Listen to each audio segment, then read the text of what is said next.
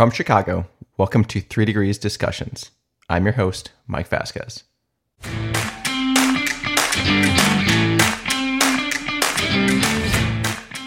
And we initially chose to go look at materials into the filament part of 3D printing because it was believed that was a little bit more open marketplace at the time. Powders was a pretty closed market, if you will.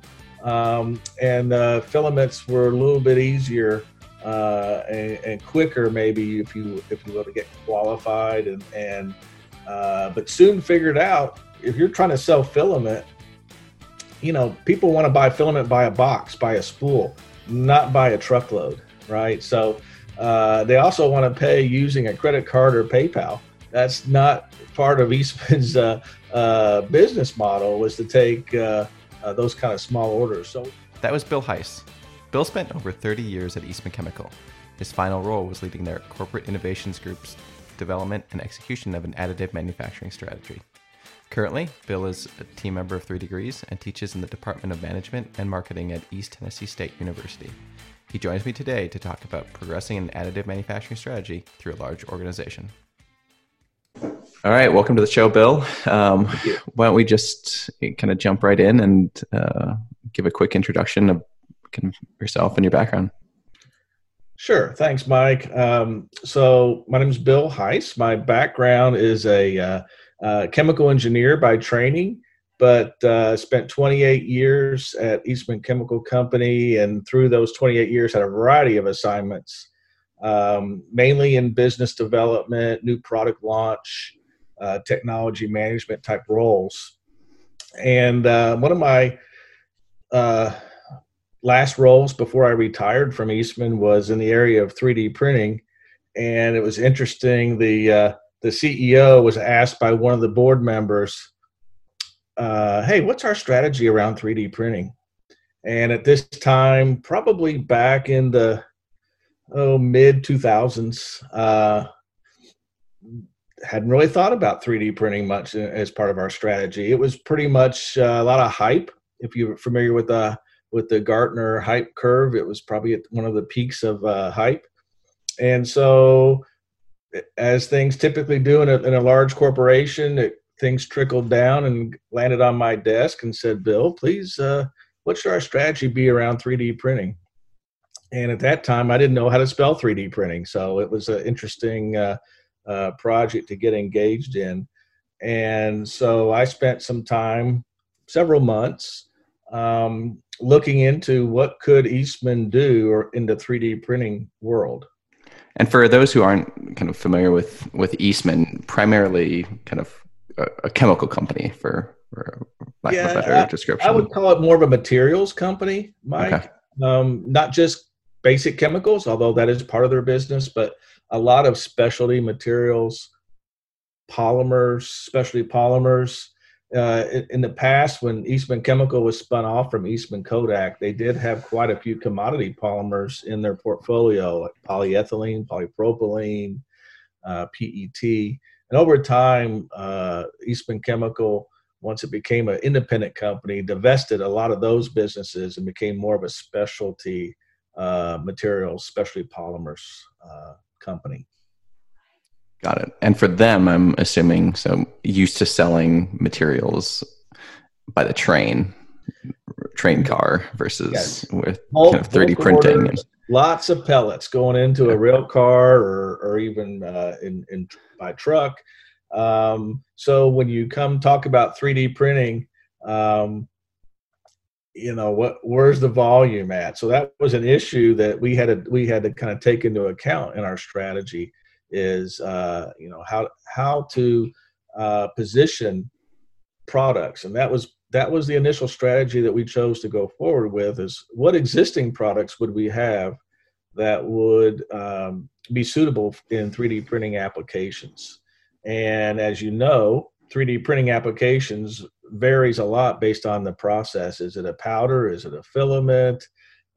Is it filled? Is it unfilled? So there's a lot of different options to consider. So one of the first things that we did was hire a consultant, Dr. Mike Vasquez, and helped us kind of weave our way through what should our strategy be. And we initially chose to go look at materials into the filament part of 3D printing because it was believed that was a little bit more open marketplace at the time. Powders was a pretty closed market, if you will, and filaments were a little bit easier and quicker, maybe if you will, to get qualified. And but soon figured out if you're trying to sell filament, people want to buy filament by a box, by a spool, not by a truckload, right? So they also want to pay using a credit card or PayPal. That's not part of Eastman's business model, was to take those kind of small orders. So we quickly realized we need to be partnering with somebody who's already figured out that part of the value chain and who could actually take pellets, make a good high quality filament, package it, and take orders, deal with all the different colors that were required, etc. So we partnered with a company called Color Fab in the Netherlands. And once we decided to go forward with Color Fab, we had products on the market within 9 months, which is a pretty quick development program, joint development program. And as long as I'd been at Eastman, that was probably the quickest commercialization of a new product that I'd ever been experienced with. I'm always fascinated with big companies because I worked a little bit at 3M, but as an intern, but like the mechanism of how these types of initiatives get started and kind of what how does it just you said the CEO kind of called down the chain and said like, hey, what are we doing in this? But kind of what happens from there? Do you guys assemble a team? Was that your primary role, was kind of new technology scouting? How did it actually kind of get moving with?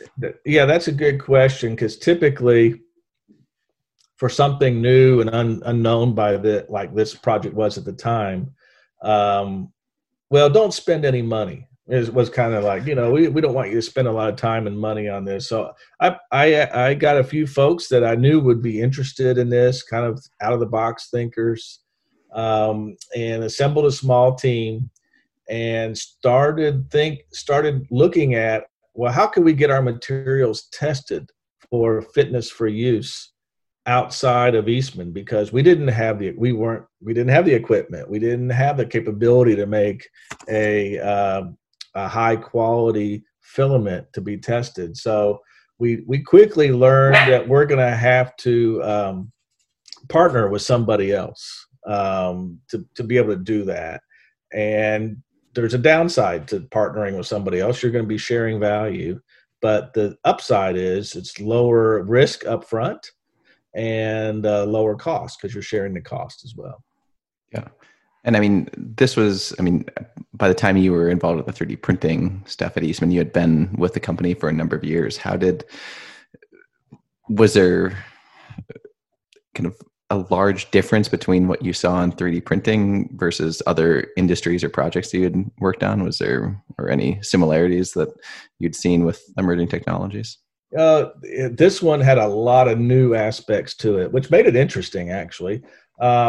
It wasn't the traditional processes that you think of polymer processes: injection molding, extrusion, film extrusion, etc. This is a totally new type of process. And the question I got a lot was, well, is this really going to be here, or is it just a fad? Is it just making toys and trinkets, or will it have some kind of industrial application? You don't ask those kind of questions when you're talking about a new material that's going to go into packaging or bottles, for example. So it had there were a lot of naysayers, if you will. That's probably typical at a large company when you're trying to look at some disruptive technology application. You just kind of have to, we're taking a low risk here. I'm not trying to commercialize a new polymer. I'm trying to look at an existing polymer and see if it has a different application, which, by the way, should have a higher value than what we're selling into the current applications. Right. Price per pound is Yes. far and away. Yes. Yep. So it's fewer pounds, but some pounds that you could get a lot higher value for, right? So that was the selling point was, hey, I'm not spending a lot of money. We're not having to commercialize a new resin. Just give me some time to see if there's a new application here. That's how I had to sell it initially, just to be able to spend some resources looking. If I said, look, I'm going to have to develop a brand new resin for this, and the volumes are going to be fairly small, that probably would not have been a successful project. So it's a lot on you. How do you frame it with yes. other parts of the company to say, okay, give me 2 to 3 years and we think we can get to this point, and here are some of the markers where we can kind of show that we're making progress. Yes. Yeah. That seems to be common in companies I've certainly talked to. With you get the call from high on top of the mountain saying 3D printing is our competitors using it, or there's a new material. Why aren't we doing that? And then it's always really interesting that kind of that same conversation comes up over and over again. There's someone that kind of takes it on as the main cheerleader and main kind of go-getter and it's funny how larger companies tend to respond better to a threat than to an opportunity, if that makes sense.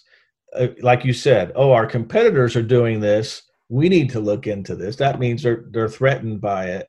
Or, this is a new space we've never looked at before. It's harder to get folks excited about an opportunity, it seems like, than a threat. But I think it was successful, what we worked on. And once we had a filament material, actually we commercialized several different materials into the filament market.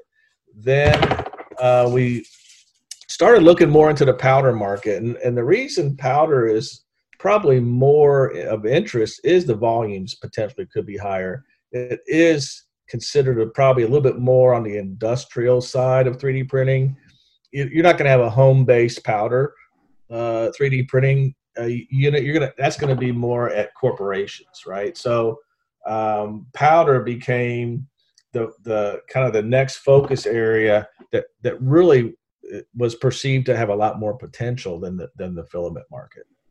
Right. And I'm sure one of the challenges along kind of both the filament and the powder space is you're creating new materials and you have to sell within Eastman kind of the idea of 3D printing. But then my sense is that you're also trying to build some sort of market with customers, whether they be existing Eastman customers for other applications or other resins, but also going to completely new sectors that you may not be 100% familiar with.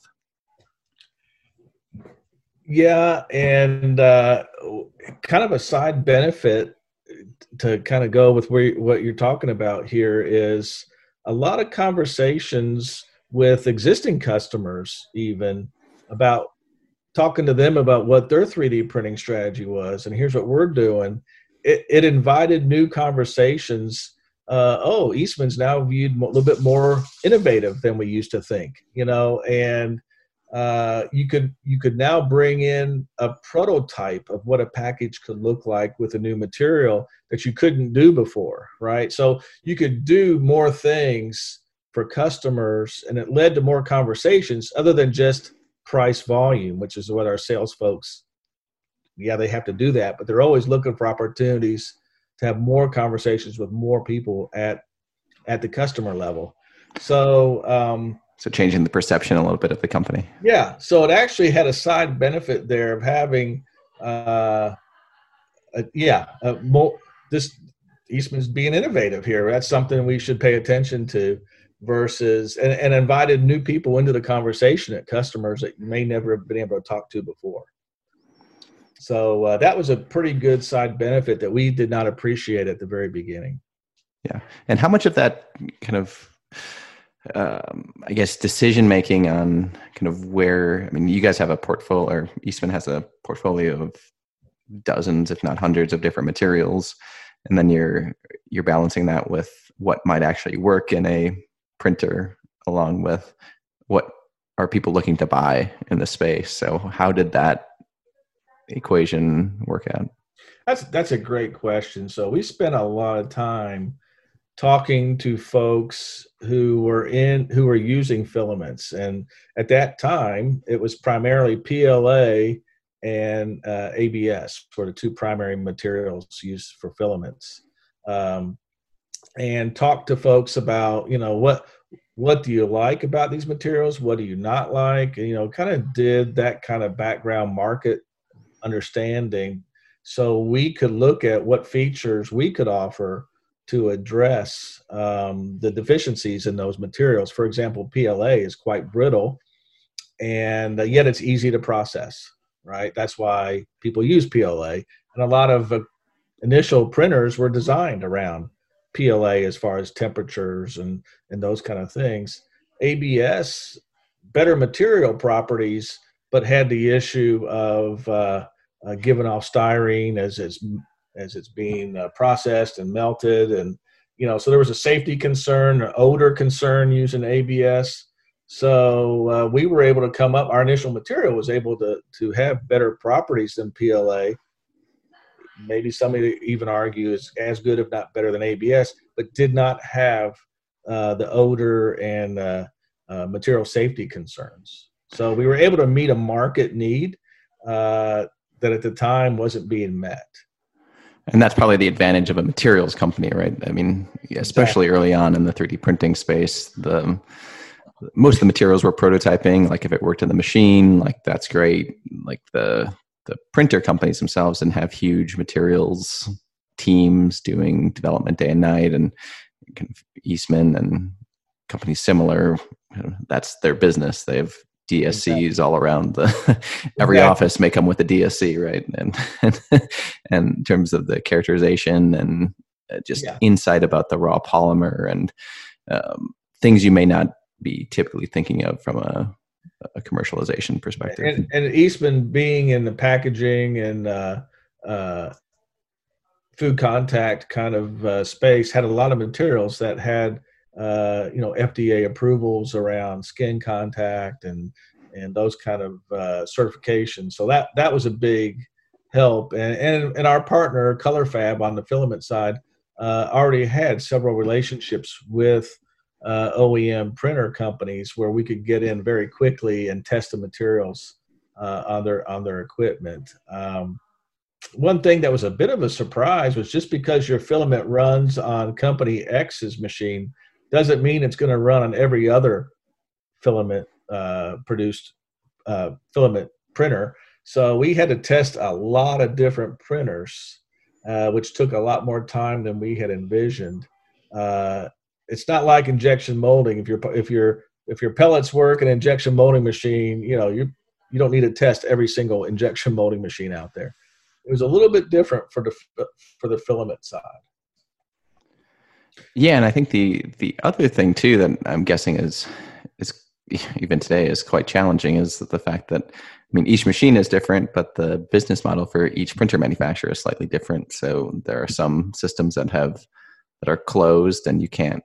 I mean, you have to have a more thorough negotiation with the machine manufacturer because their customer who's buying the filament can only buy through them, and versus some of the other printers that are more open. So yes, it's not like injection molding where you can throw whatever you want into your. Exactly. It was a little more open with filament than it was on the powder side. But you're right. There were some filament printer machines that we were not able to penetrate initially. Right. And what was your general sense of as you got into the 3D printing space more and more, started doing a lot of interviews with customers or potential customers and talking with the printer manufacturers, what was your general sense of the industry from a maturity level? Was it kind of what you expected kind of from going in and starting the initial exploration and project, or was it something different? Well, I can remember going to the first AMUG meeting, the Additive Manufacturing User Group. It's an annual conference, and um, I was surprised at the lack of standardization, might be the right word, or lack of consistency. It was still fairly new to folks about materials, and I think, in all fairness, the probably the printer manufacturers were concentrating so much on getting a printer, all the mechanical engineering stuff done. Not much attention was paid to the material side. So materials kind of came later after the hardware, if you will, and so materials were having to play catch up. And so I was kind of in the midst of this, what do we do from a new material standpoint? Because, some of the printers couldn't go to a high enough temperature, for example, and would need a new nozzle or whatever.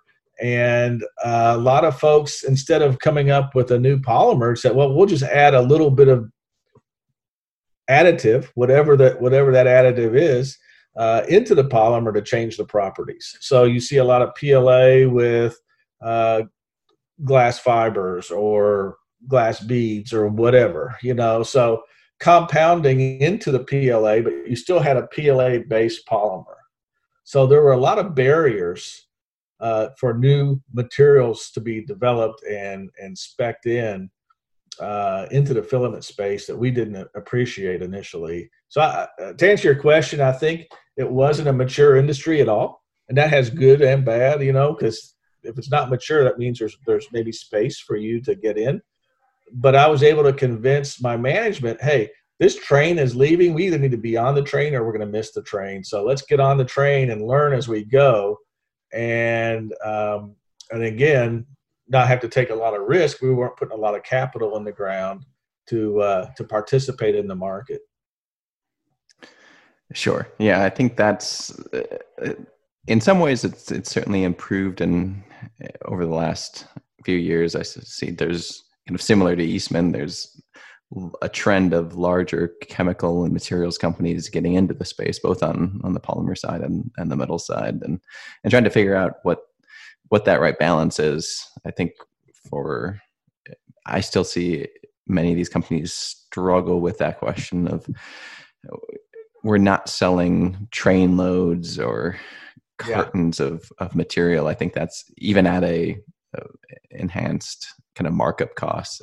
I think that's a hard paradigm for companies and the people in those companies to think through. I think you're right.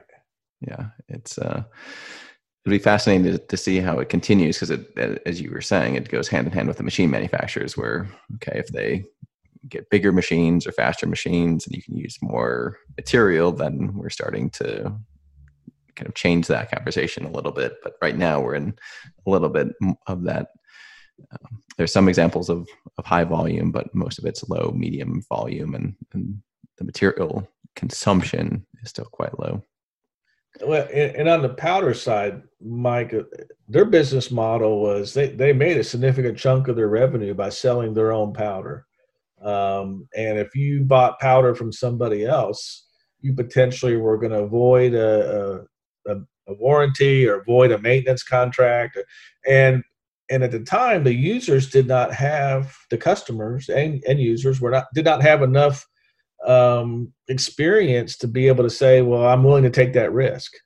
Because, they spent a lot of money for these machines and didn't want to endanger that. So they had to use the powder that was supplied by the printer company.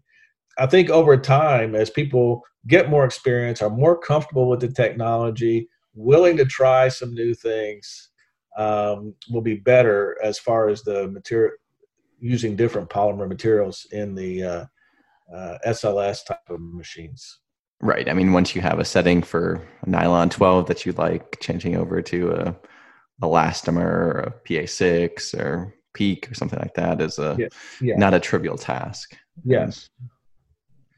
And so we chose, as part of our strategy, to partner with a couple universities that had powder machines that they were willing to basically didn't care about the warranty. We're basically open to trying new materials, because how else are you going to be able to test? You can have a great powder and it looks like it flows really well, but until you put it into an SLS machine, you have no idea what kind of properties you're going to get and how well it's going to perform in the bed.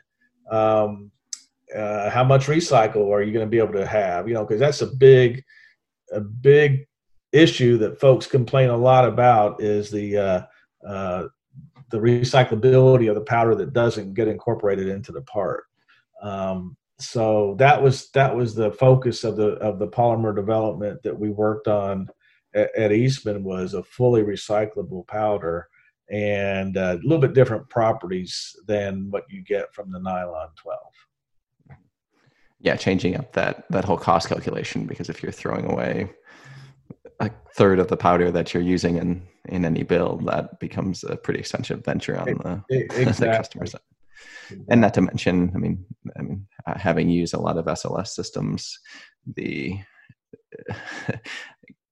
throwing away just tons of powder into landfill was never a good feeling. Exactly. So excellent. I think I know we'll have you on a lot more on the podcast, but and I think there's probably a whole entire episode we can divulge into the science and the nuance of materials discussion around kind of what's a good polymer for sintering. So I think we could go into much more detail there. So as we kind of wrap up here, I guess maybe just we'll spend a few minutes kind of talking a little bit about what you're doing now. I know, again, for listeners who are not familiar, Bill does work on the 3 Degrees team on various projects from time to time, but you're also teaching. So what are you, what's the latest there? Yeah. So after I left Eastman, I took a role in the business school at the East Tennessee State University. It's a public university in Johnson City, Tennessee, where I'm actually working and teaching in business strategy, which is kind of interesting, because that's a lot of what I did at Eastman, kind of not really knowing what I was doing, but now kind of figured out what I should have been doing, and I'm teaching the classes mainly at the MBA level. And one of the things we do for the capstone project is we work on strategy projects for the local community. So I feel like it's fun working with the students, working on strategy projects, and the students love working on a project that is a real problem, not just one that I just made up. And then still working with 3 Degrees. Love working with companies to help them figure out what their strategy should be. Who should they partner with? What materials should they be looking at? What processes should they be looking at in 3D printing? And where is it going to make the most benefit for the time and resources it's going to take? So to me, those are all fun projects to work on. And I appreciate, Mike, you let me be a part of your team. Fantastic. And I think the one thing you did forget to mention, and maybe most important now these summer months, you're a master smoker. So if you need recipes for what I think the latest, your favorite is salmon, right?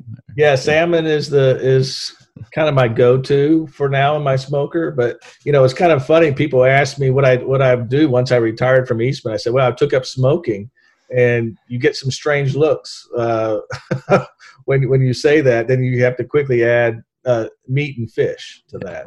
A much tastier version.